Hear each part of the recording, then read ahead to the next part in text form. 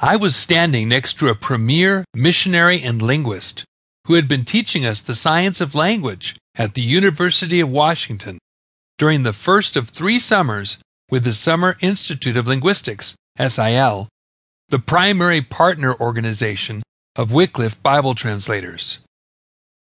I had gone that day up to the mountains with him, his wife, and children to see Mount Rainier and to have some delicious berry pie at their favorite diner. But something he had just said disturbed me. Did he mean what it sounded like he meant? I had to word my question carefully. I wanted my teacher to reveal what he believed, but not let my motives or beliefs get in the way of him telling me the truth. Do you believe the story of Noah and the ark, the great flood and all that? I asked. What he said next floored me. No, but David, look. Don't let that bother you. When you go to all those churches to raise your missionary support, they have these statements of faith for you to sign. It doesn't matter what you believe. Just sign them. When you get to the mission field, you can do whatever you want. So here was this veteran missionary advising me to lie to the congregations that would support me.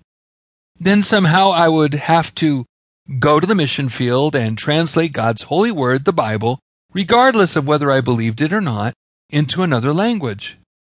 Then I would be charged with teaching the Bible to those people, and I would do all this with a clean conscience? How would I be able to sleep at night? Could I live a lie like that as a Bible translator? Could that be what God wanted me to do? No way! I could never do that as a faithful Christian. On top of that, this guy had married and raised a family on the mission field without even believing the Bible he was translating. How could he do that? It turned out the guy liked to do linguistics, and this was a job that paid him to spend years doing just that. How did he become a Wycliffe Bible translator? He lied about the Bible. Did he lie about everything? Was he even a Christian? That wonder-filled day, which started with such open-hearted feelings of devotion to my God, crashed down with such disappointment in this man. Now, I couldn't share with him the wonderful realization of my newfound need to honor God and thank Him daily. From now on, I would have to treat this man as an unbeliever. I reined in my feelings for the rest of the day until I could see my fiancée Deborah before I went back to the dorms that night. What else would we learn as we trained to translate the Bible for a foreign culture?